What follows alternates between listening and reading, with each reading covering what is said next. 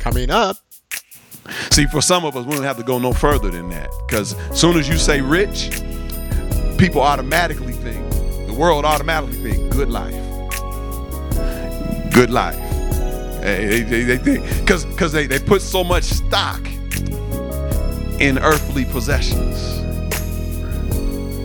All right. But Jesus goes on and says more. It is important to say more because there are some people who are rich, but they don't have a good life. Hello, and thank you for joining us on One by One, the podcast ministry of Quench Life Christian Fellowship. It's a new year, and while you might be working on keeping those resolutions so you can have the good life you've been longing for, Pastor Robert wants us to examine our thoughts and beliefs on what we call good. Join us for this challenging message series, Living the Good Life. Here's the third message in the series, Final Determination. In the first part of this series, Living the Good Life, we focused on David and his journey when he was down and struggling and on the run, trying to keep from getting assassinated. And from that, we talked about how there are some requirements for the good life. One of which was the good life requires the involvement of God. That was one of the things, the requirements we talked about. In the second message, part 2 of this series, we talked about Moses' message to the children of Israel before they were getting ready to enter the promised land. And in that message, we got acquainted with the voice of the good life. We personified the good life. And one of the things that the voice of the good life said, because we said, if the good life was a person, what would they say? And one of the things the good life said was, I live in the commandments of God. I live in the commandments of God. That's where you'll find me. And then it went on to say that if you choose to make Jesus Christ your Lord and Savior, then you have chosen me, the good life said. You have chosen me. And so today, we're going to go to part 3, and we're going to look at the words of Jesus Christ in order to decipher this. And so I want to draw your attentions to the book of Luke, chapter 16, verses 19 through 31. That's Luke 16, verses 19 through 31. I'll be reading from the New International Version. Luke 16, 19 through 31. It reads, there was a rich man who was dressed in purple and fine linen and lived in luxury every day. At his gate was laid a beggar named Lazarus, covered with sores, and longing to eat what fell from the rich man's table. Even the dogs came and licked his sores. The time came when the beggar died, and the angels carried him to Abraham's side. The rich man also died and was buried. In Hades, where he was in torment, he looked up and saw Abraham far away and with Lazarus by his side. So he called to him, Father Abraham, have pity on me and send Lazarus to dip the tip of his finger in water and cool my tongue, because I am in agony in this fire. But Abraham replied, Son, remember that in your lifetime you received your good things, while Lazarus received bad things. But now he is comforted here, and you are in agony. And besides all this, between us and you a great chasm has been set in place, so that those who want to go from here to you cannot, nor can anyone cross over from there to us. He answered, Then I beg you, Father, send Lazarus to my family, for I have 5 brothers. Let him warn them, so that they will not also come to this place of torment. Abraham replied, they have Moses and the prophets. Let them listen to them. No, Father Abraham, he said, but if someone from the dead goes to them, they will repent. He said to him, if they do not listen to Moses and the prophets, they will not be convinced even if someone rises from the dead. Amen. This story that Jesus told came on the heels of him being challenged because he was welcoming sinners and eating with them.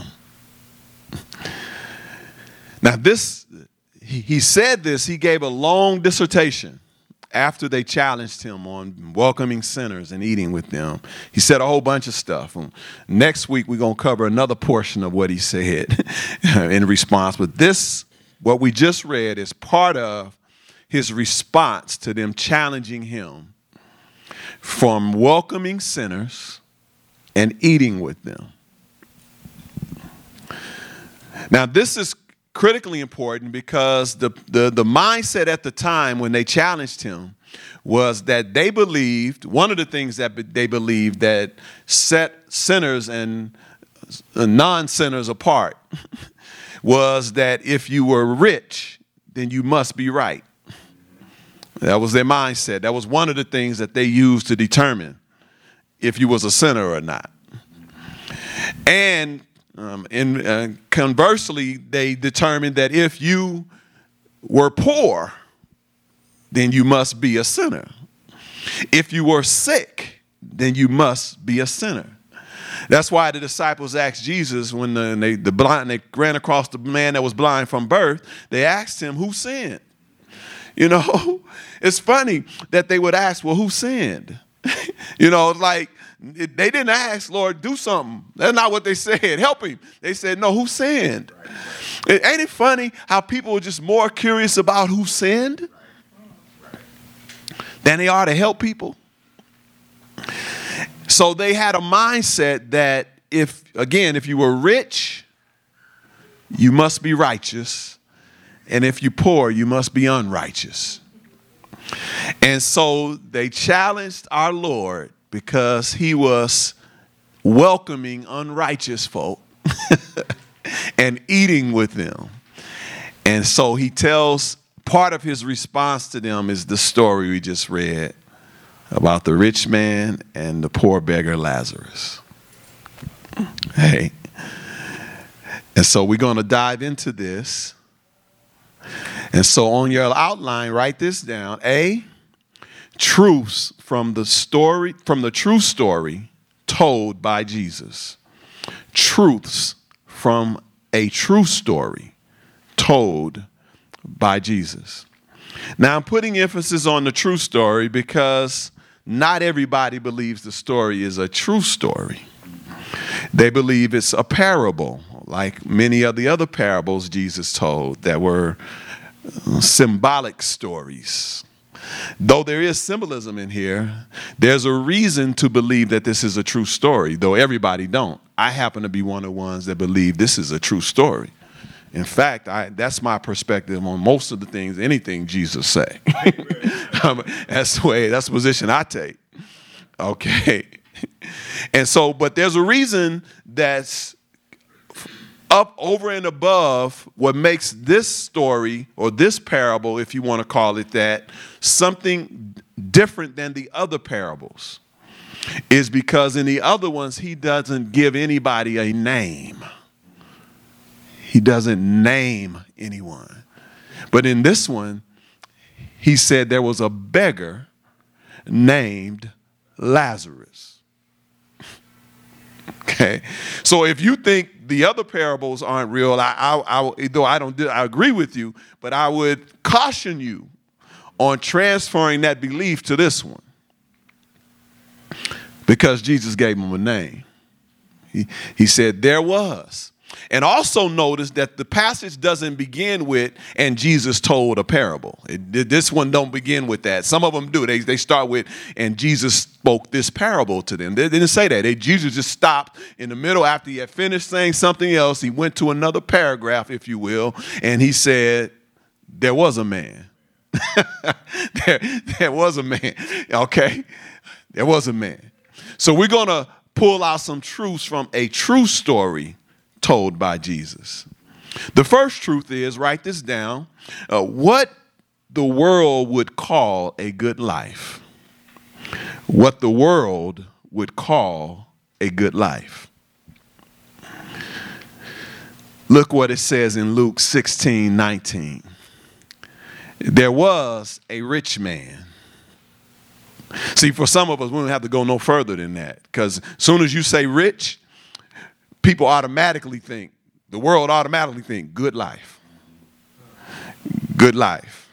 They think, because they put so much stock in earthly possessions.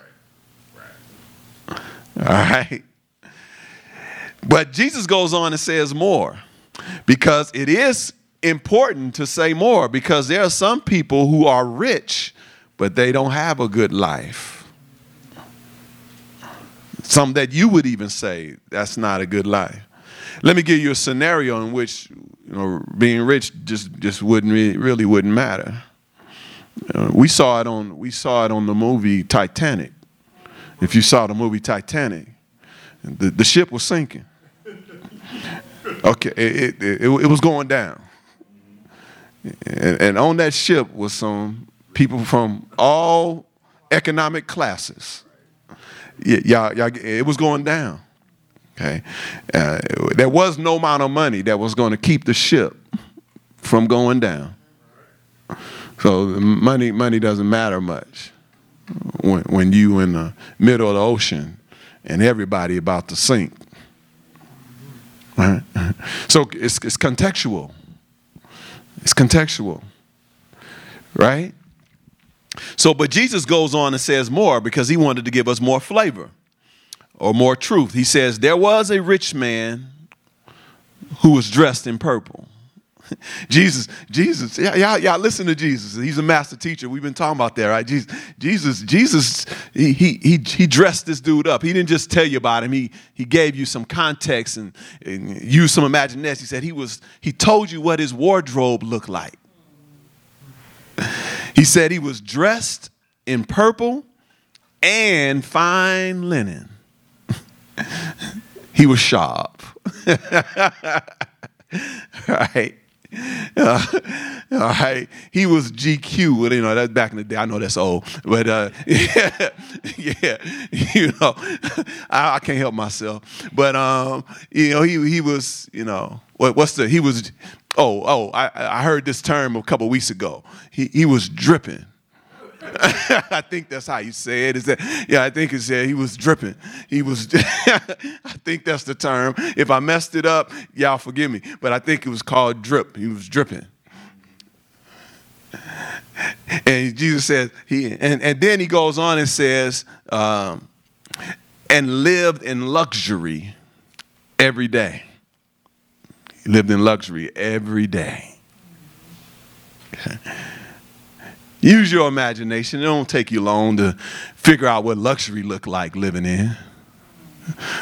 Mansions, big houses, many rooms, servants. Y'all there? Cooks. Oh, can you just snap your finger and then say, yeah, I like a steak well done.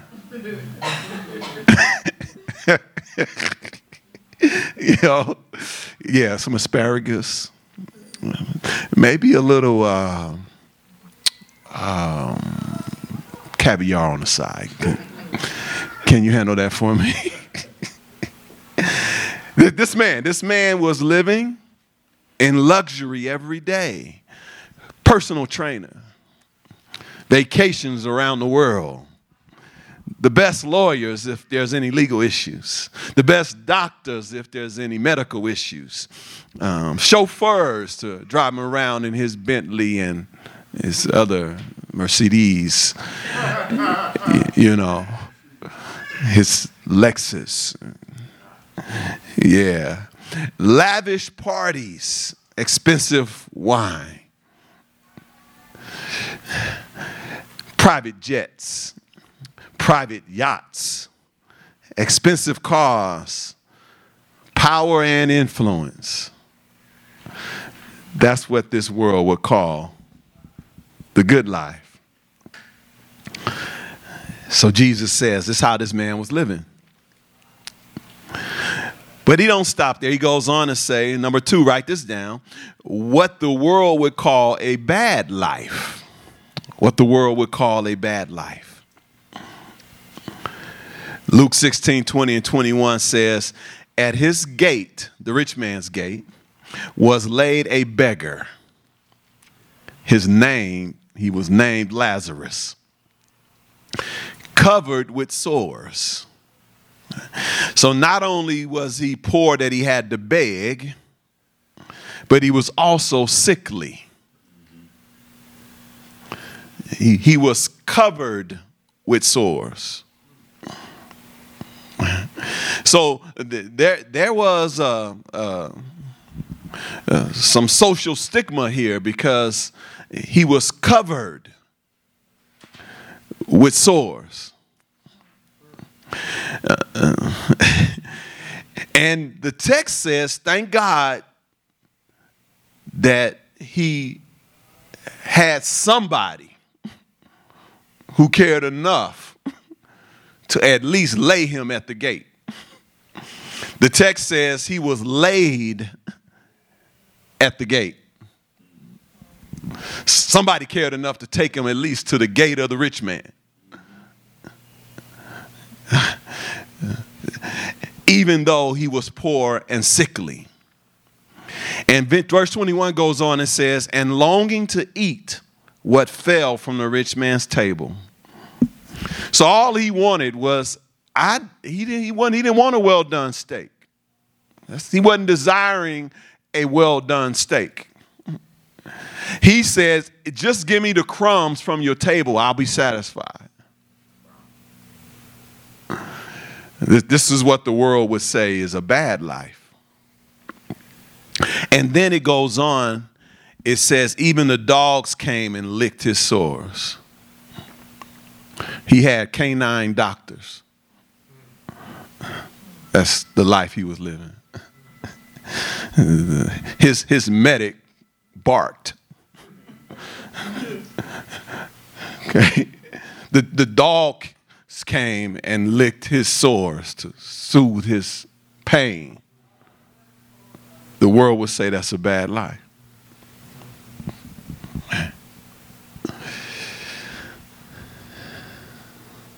But Jesus didn't stop there in the story. He goes on to give us some more truths. Number 3, write this down. A fact of life is that everyone will die. A fact of life is everyone will die.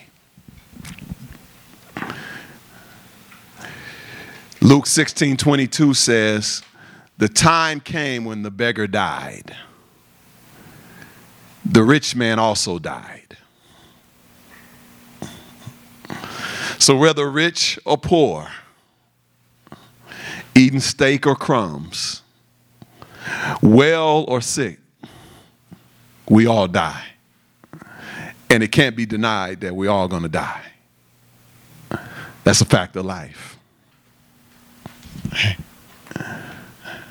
And it's sad that this fact of life, some of us don't want to talk about.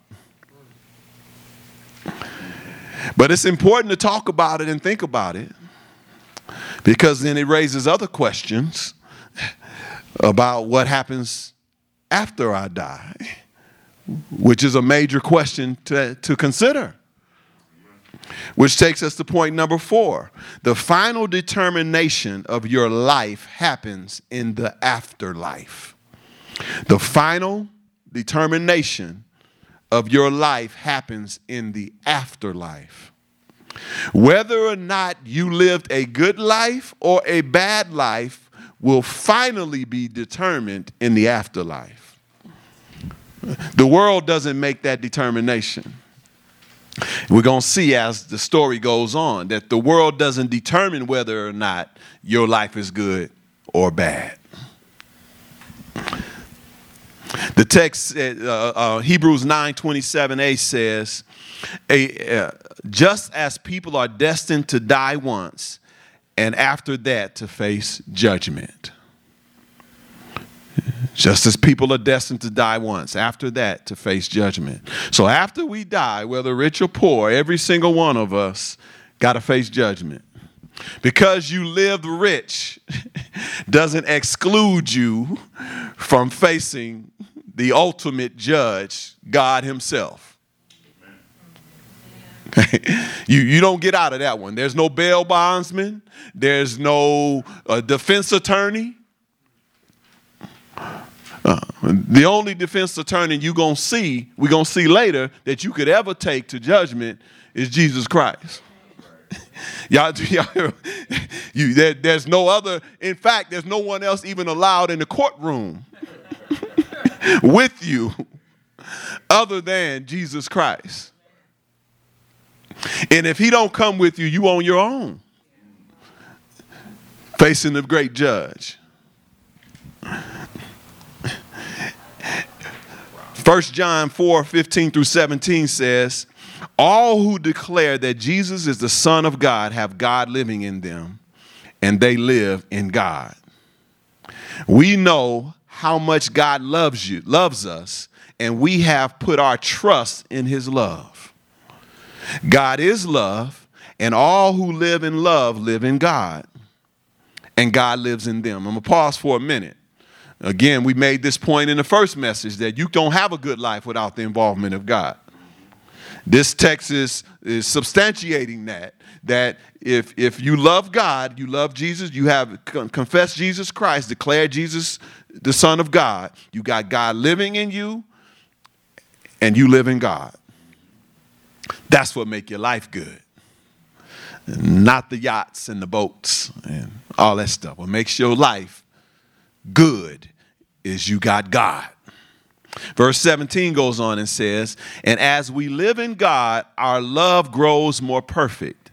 So we will not be afraid of the day of judgment, but we can face him with confidence because we live like Jesus here in this world. So we realize that whether rich or poor, you're going to die. And when you die, you face judgment.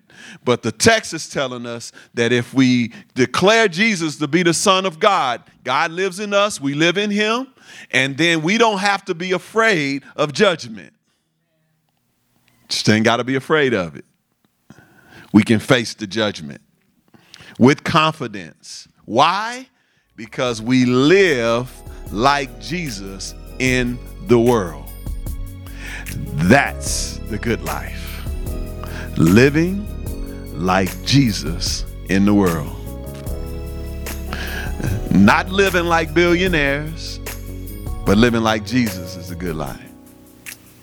You've been listening to One by One. Here's a personal message from Pastor Robert. You may have never said yes to Jesus Christ. You know God loved you so much that he sent his son to die for your sin so that you could live with him forever. If you're ready to say yes to the love that God showed, pray this prayer. Lord God, I admit that I sinned against you.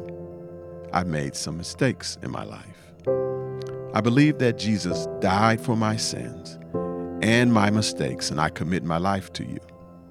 I ask that you come into my life, come into my heart, take control, transform me to reflect the character of your Son, Jesus Christ.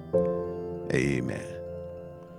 If you prayed that prayer, I want to personally welcome you to the family of God. And I want to encourage you to connect with the church near you so that you can learn more about Jesus, grow closer to God and to other believers. God bless you.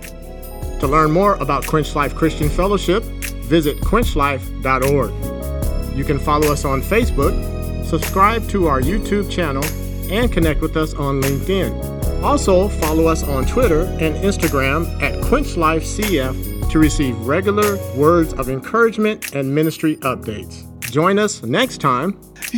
All the stuff, all that polishing you do on your car ain't coming. I mean, really, it just ain't coming. You need to polish your personality. Polish some of the stuff that's gonna go with you, so when it gets over there, it'll look good. You tear some in your favorite pants, and you want to take them to the seamstress. You want to get them stitched back up. Stitch up your anger. Fix that up. Stop hating folks. Start loving on people. Thank you for listening.